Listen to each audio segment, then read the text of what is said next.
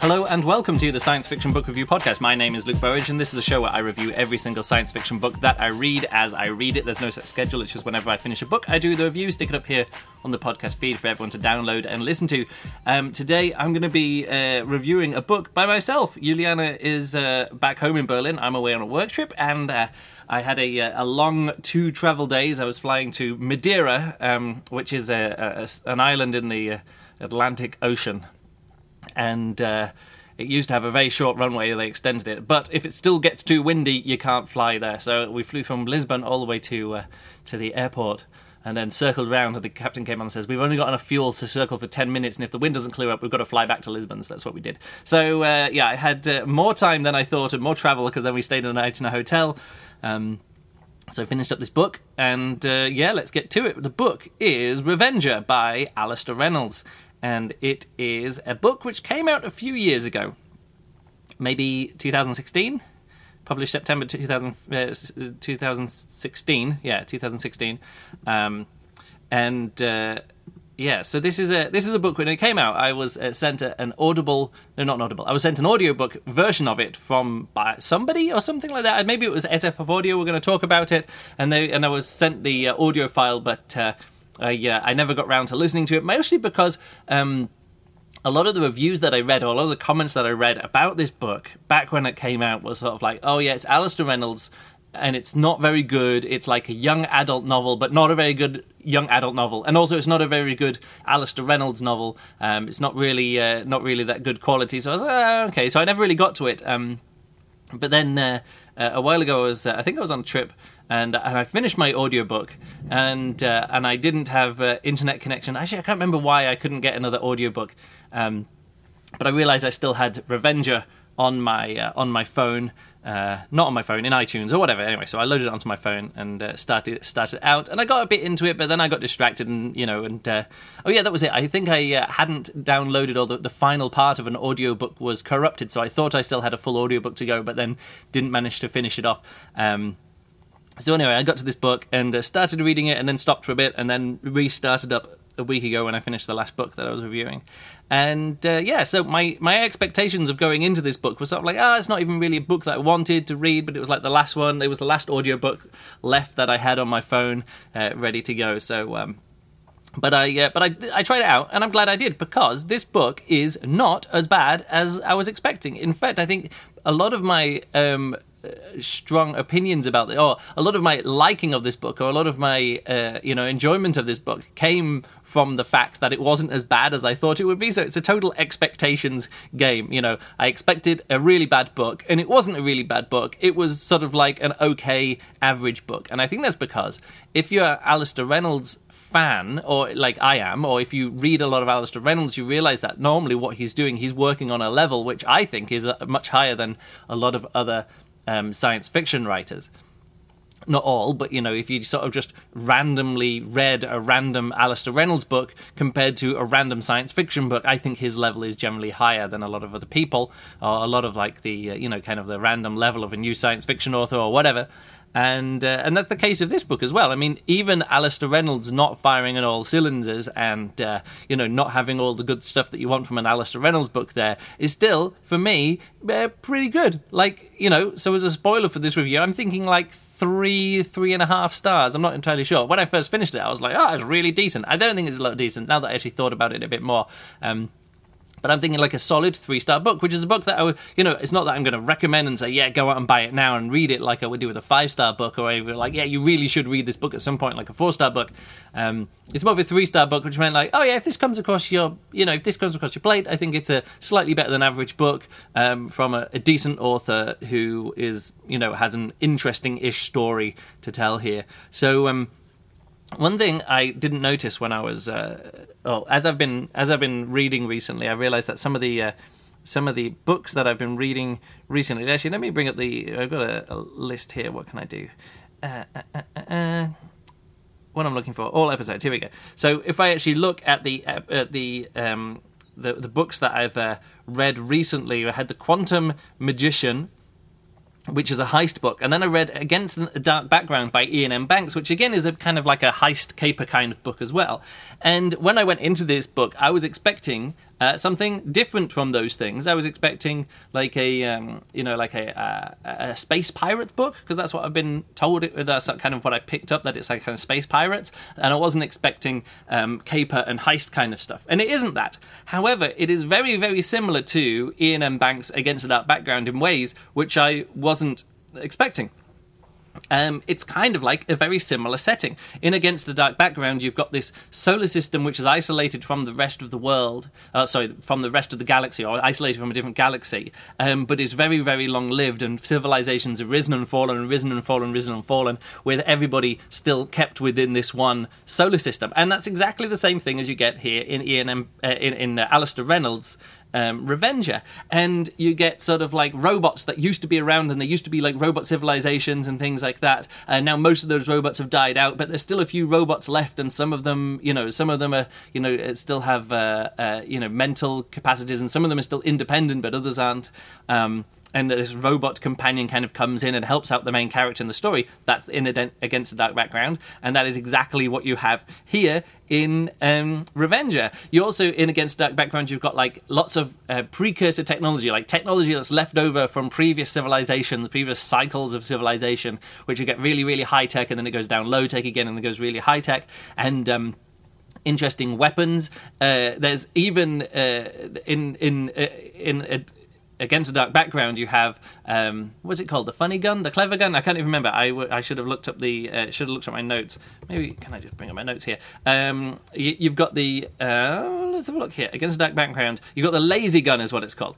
And in this book, you also have at some points different technologies and different weapons which they put on and stuff. Like nobody really understands how this weapon works, into the same way that it kind of plays with its weight and its mass in a way that the lazy gun does in Against the Dark Background. So there's that. You've got the you got lots of technology and like hunting for goodies, and a lot of Against the Dark Background is the people going, okay, there's this book which is really important, we need to track it down, and nobody knows where it is, and there's these other alien technologies or other technologies that are there, we need to track them down because we don't know what's going on. Again, exactly the same thing in Revenger. So a lot of the kind of background of cycles of technology, cycles of civilization that are there in Against the Dark Background is also right here in Revenger. In this book it's not called the lazy gun. There's one called the ghosty gun, which is a similar kind of thing, that when you shoot it, you're not quite sure what it's going to do, what effect it's going to have when you point this gun at somebody and shoot it. So that's kind of lots of similarities, but this isn't set on planets because it's set in a civilization where, as far as I can tell, it's not always very clear what's going on in this book, because a lot of the world building is kind of like assumed, and you've got this kind of pirate thing going on, so lots of small islands. There's no one big landmass that they can land on, no one planet. You've got lots of these little planets, so it feels like in the past there's been lots of explosions of planets. Maybe the planets are broken up and there's just lots of bits floating around, and lots of small worlds, and some of them have got like singularities in their heart. So as you go land on the world at the top, the gravity is low, but as you go down into it, the gravity gets stronger and stronger as you go down into one of these little planet orb things. So it's unclear to me exactly what happened in the past, but because it's never really explicitly stated. Oh, in the past, all of these planets blew up, so there's not a lot of cohesion to anything, and lots of people have to sail around. And you've got these sailing vessels where you use the power of the sun, and you've got ion boosters and things. But really, it's kind of like, okay, so this is the analog. We've got lots of small islands, and we've got to sail between the small islands discovering treasure, and there's different functions on the ship. You've got the people who looks after the sails, people who look after the systems, you've got the navigators, and then you've got these kind of people with psychic kind of abilities, some that can look at something and understand like when the gates are going to open so we can get into this little orb, and when it's going to close up again. This weird alien tech where only at certain points do these little islands or these little planetesimals open up, so you can go in and have a look around inside them. And it feels very like alien tech, but really reflecting the sort of like, it's only when like when the pirate adventures, only when the moon is at this height and like the moonbeam comes down through this thing, then it opens up and then we can see what's really in this treasure chest, and all the treasure chests and different alien technology things that are found within these treasure hordes of treasure and things. So yeah, very much piratey kind of things, and all the dialogue that they have, it's kind of this fake pirate talk where instead of saying, oh, we got air to breathe, it's long stuff and other, lots of ahoy me mateys, but not really ahoy me mateys. It's kind of like science fiction-y versions of pirate talk, which I found quite fun, even if it got a bit silly at some points when they're saying, the ghosty gun. It's sort of like, yes, okay, we get it, that it's very ghosty-like, and it's very Pirates of the Caribbean, and it's very, very much, whatever, this is the Black Pearl over here, the Curse of the Black Pearl. And you've got the black ship, which, turns up and robs people and all of that kind of stuff. So that's kind of that's kind of the setting of it. Precursor technology, lots of islands to sail between in space sailing ships, and with gunfights and knife fights. The idea being that, you can't shoot guns inside a spaceship because that's too dangerous. So we have to fight with knives and crossbows and other kind of piratey kind of things, which you wouldn't imagine if you were going to say, hey, it's set in a world with modern technology. And that mismatch of, like, the people who are in this world don't always understand all of the different technology that's there, because a lot of it is alien, a lot of it is mystical, a lot of it is magical, and you've got different aliens that come up, and some of the aliens play different racial stereotypes, and then the humans are doing their thing, and the robots are doing their thing. Anyway, so the setting I actually really enjoyed, because it, kind of allows for, a pirate adventure in space. And fine, that's fine, I guess.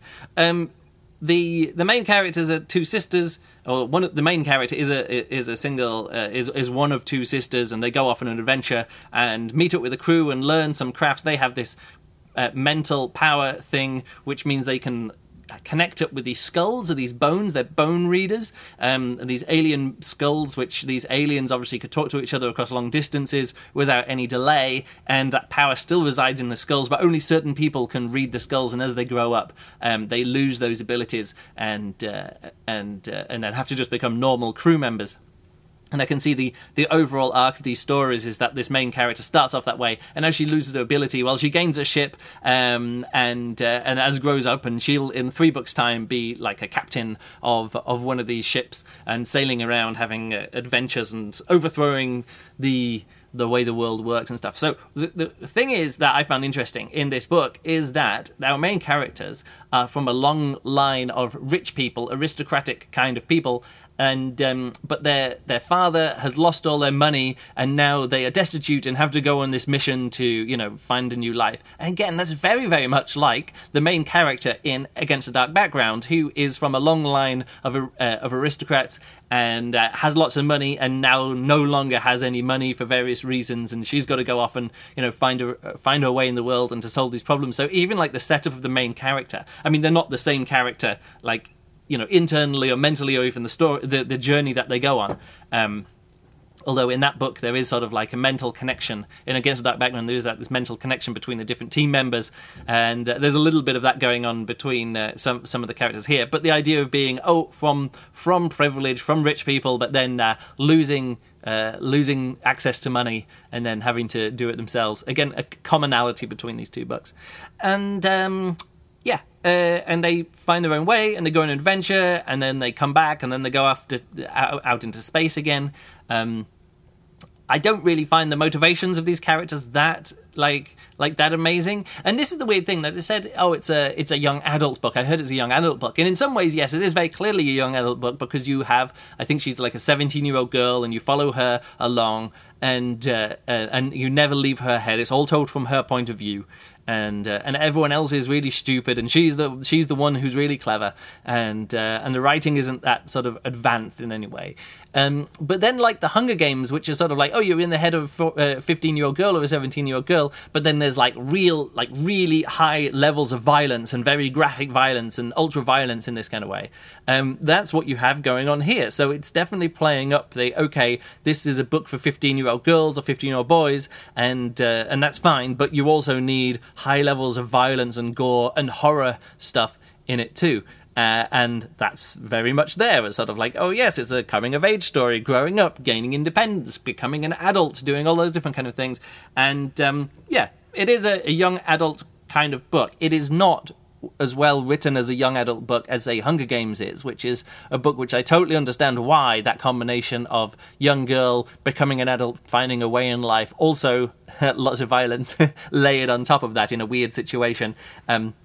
It isn't as good writing, but then I think that's written by a woman who was once a 15-year-old girl, and it doesn't feel like this book is written by anybody who was once a 17-year-old girl. Sorry, Alistair Reynolds, but it doesn't quite hold up in that way. However, I do think it is an interesting story. Like, the reveals are good, the characters are, not particularly likable, but I understand that, and it starts. it seems to be very much written into the book that, the reason this is happening is because of this, and the reason this is happening because of this. So even though, like, I don't find the character that the development that what am I trying to say? Like, so she'll be cruel in some ways and then not cruel, and then sort of like kind in other ways. And I'm like, is that a balance being struck between making someone really unlikable or not likable, or what is it? But there are plot reasons why her character changes throughout.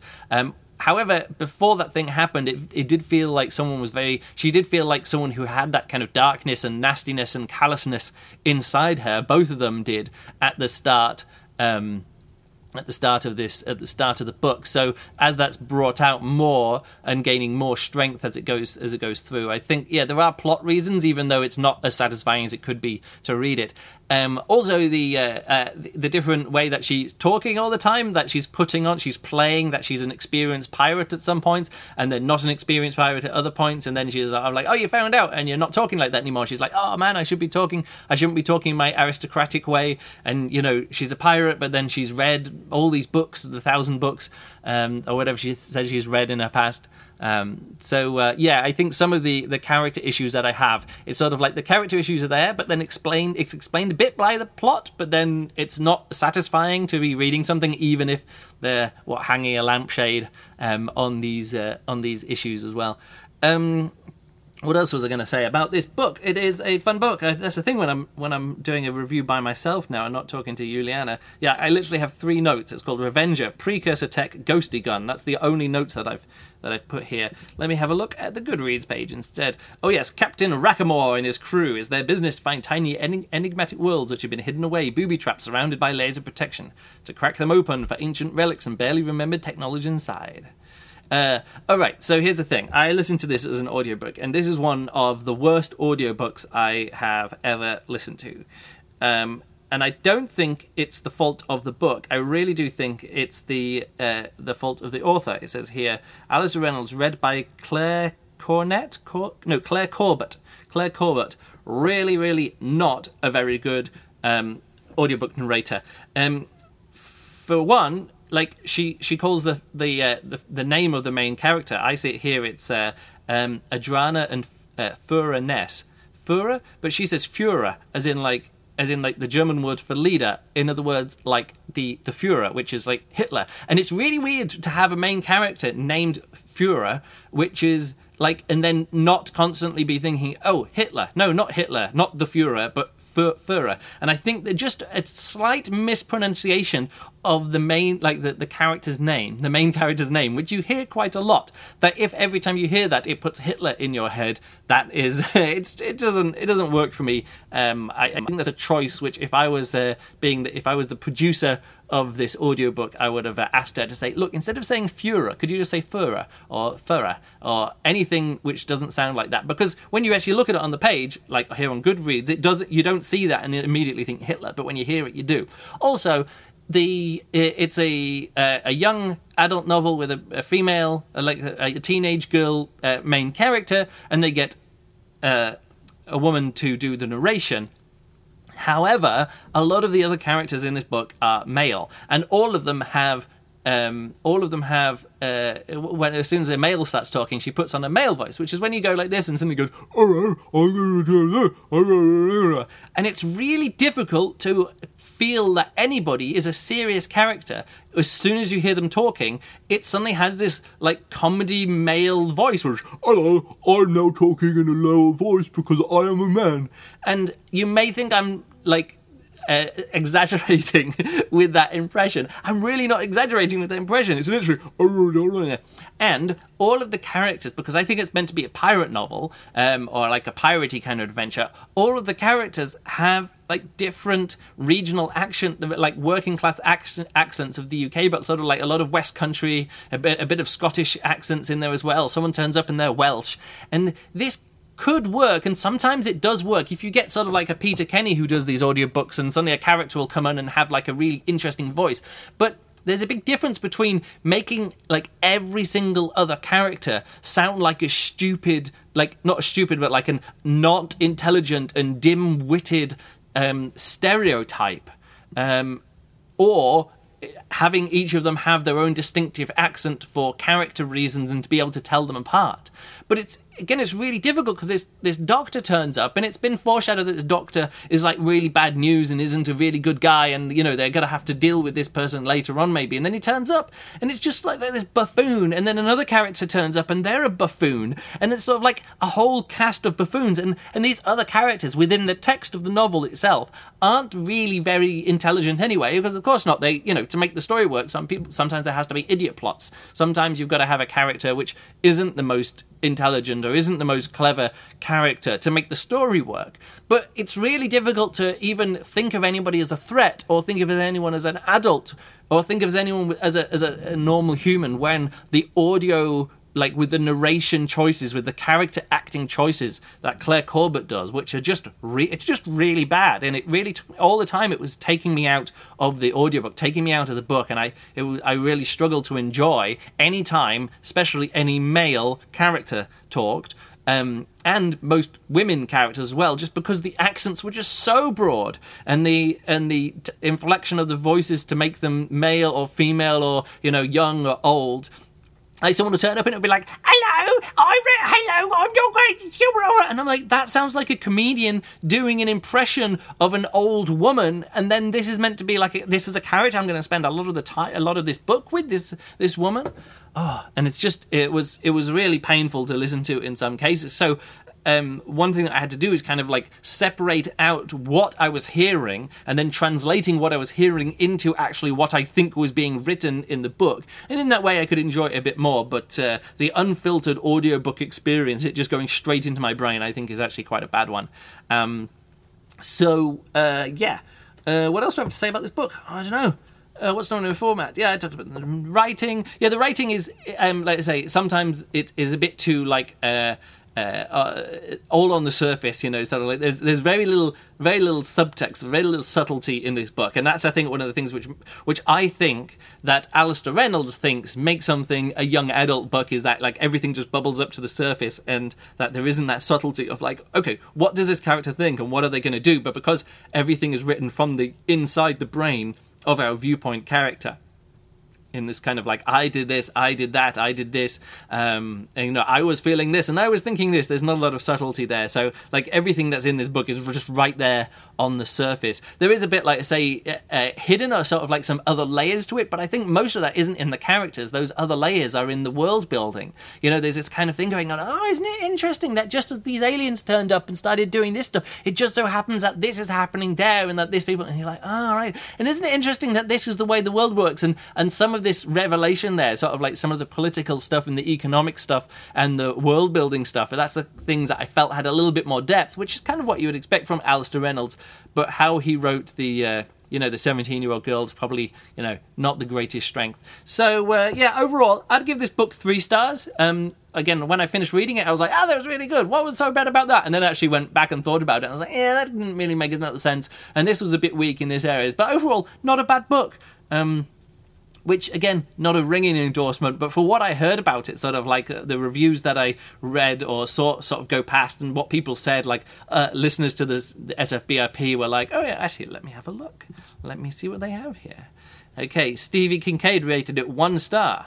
After reading Revenger, the answer is clearly... Don't know. I had to read the blurb. Oh right, yeah, it's about his. He got $1 million from Gollancz to write for a 10-book deal, and it's sort of like, oh yes, cash money. That's what I want. So yeah, 1 star from Stevie Kincaid. Wow, that's a long review. I shouldn't have opened it up. Tudor rated it 5 stars. Rick rated it 3 stars. Christian 3 stars. Carl Wilcox 3 stars. R rated it 3 stars. Pedro 5 stars. Tells 3 stars. Oh, okay, so a few 5 stars, a lot of 3-star books, and then a few 1-star books. Alan Massey. There are a lot of reviews for this book already, so I'll not waste time rehashing just how bad it is or disappointing when I discovered that Alistair Reynolds has evidently given up writing real books. I'll just say that this is the first book I have ever returned to Audible for a refund. Zivan rated 1 star. Revenger is Reynolds' book I'd recommend to my 13-year-old niece. No, you know what? I wouldn't inflict this on her. So yeah, lots of like average ratings here from people, but overall a 3.81 rating. And a 3.4 rating for Friends. So yeah, again, I'd say like a 3-star book. 3-star book, pretty average book, which is a lot lower than I would want normally from Alistair Reynolds. I'm always expecting sort of like 4 to 5-star books by Alistair Reynolds. But again, as you go through, not all books can be good hits, and not all of them can be The Prefect or Revelation Space. And yeah, I think that's about it. If you want some more Alistair Reynolds, apparently there's some episodes, some short stories of his have been converted into episodes on a Netflix show called Love, Death and Robots. I've watched 4 or 5 episodes of that and have enjoyed it so far. And I noticed as I was flicking through some of the titles that Alistair Reynolds has 2 stories in there. The thing that came up was I didn't know what it was, and it was like some anthology science fiction robot series, and it came up, and the title of the first episode came up, and it was called Sonny's Edge, and I was like, oh, I read this is a Peter F. Hamilton story about fighting robots or fighting genetically engineered monsters, and so well. I didn't know any of the twists. That's one of those things where you sort of go, oh, I never expected this short story to ever become a TV show, but it works really well with science fiction anthologies, and that is very violent, but very good. So I've enjoyed those so far. Anyway, so check that out, I guess. That's a little recommendation. You can follow me on Twitter. I'm @LukeBurridge. You can become my friends on Goodreads, so I can also see what you do. You can recommend books for me to read by going over to SFBRP. No. By going to the SFBRP listener group on goodreads.com. Join up there and chat to other listeners. Not so much chat recently going on there, but there's some good threads called episode feedback. If you've got some feedback for the episodes you want to share with me and other people, or books I would like to see reviewed, if you want me to read a book and review it, that's the best way to get me to read it, because if you say, hey, Luke should read this, and other people said, I also think Luke should read this, I will almost guaranteed to actually get to it at some point. The next book I'm going to be reviewing is not the Caledonian Gambit. What's the book that I have here? Oh, I can't see it now. Anyway, it's a follow book to the Caledonia Gambit. I've got it here in iBooks. What is it called? The Bayon Agenda.